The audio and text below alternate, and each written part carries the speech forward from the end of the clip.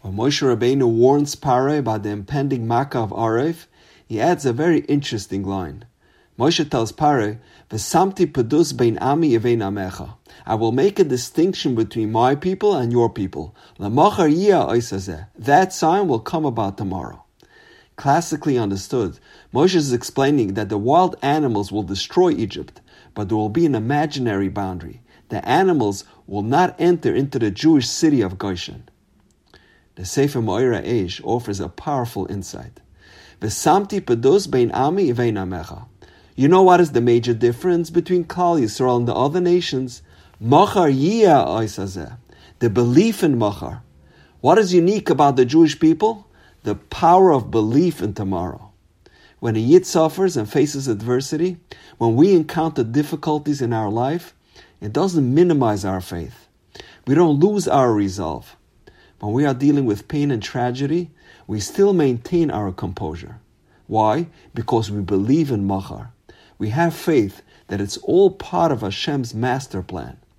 We know that no matter how difficult today is, Hashem is right here by our side, and there will be a tomorrow. We will overcome our challenges. We will weather the storm. We will fight our way out of today, and Be'ezus Hashem, make it to tomorrow. As daunting as the challenge may seem now, the belief in tomorrow allows us to avoid getting swallowed up by the struggles of today. And this is the strength of a Yid.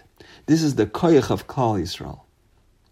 Every one of us contends with life's challenges.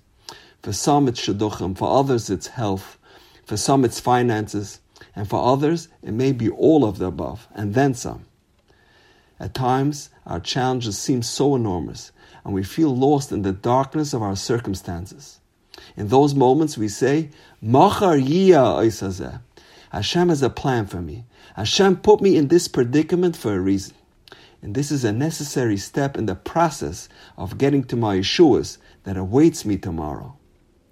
The idea of Machar will not necessarily completely negate the pain of today, but by thinking long-term and by changing and broadening our perspective, it diminishes it somewhat by infusing meaning in those challenges. While we focus on meaning, the other nations of the world are focused on pursuing happiness. Life, liberty, and the pursuit of happiness is a well-known phrase in the United States Declaration of Independence.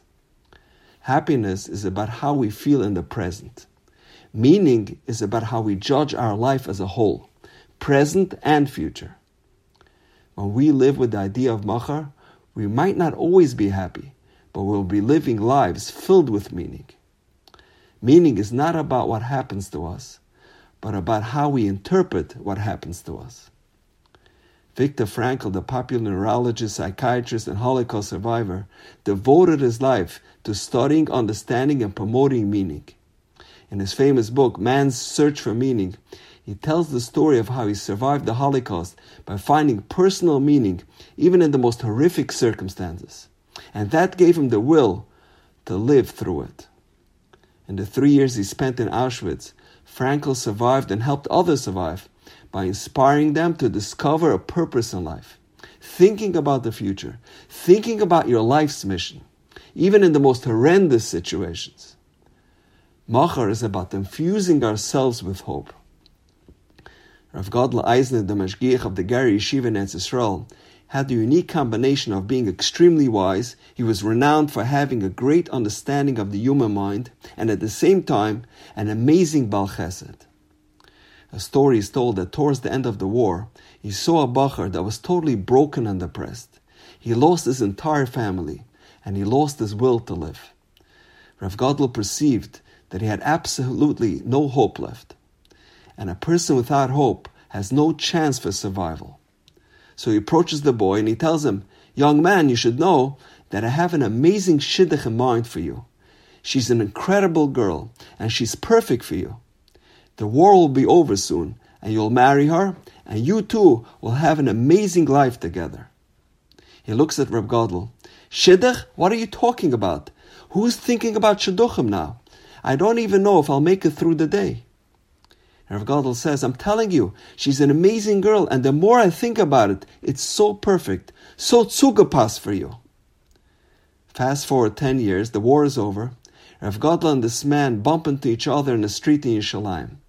And this man asked Rav Gadol, remember me? I'm Baruch Hashem married and I have a family. Remember when you told me about the Shidduch? Let me tell you something. I would have never survived the war. I was broken. I wanted to die. I had no hope left. But then I kept on thinking about the Shidduch you told me about. And that kept me going. Even if I didn't end up marrying that girl, just the idea that I have someone waiting for me gave me tremendous hope. Rav Gadol later said, I had no Shidduch in mind, but I knew if he would have nothing to look forward to, he would lose all hope and he would never survive. So I fabricated something to give him hope. And that's the idea of Machar. If we focus only on today, we become hopeless. But when we have the broad perspective of Machar, this is all part of the process. Even in the most dire circumstances, whatever life throws at us, we will never lose hope. And now, we know. Have a wonderful day.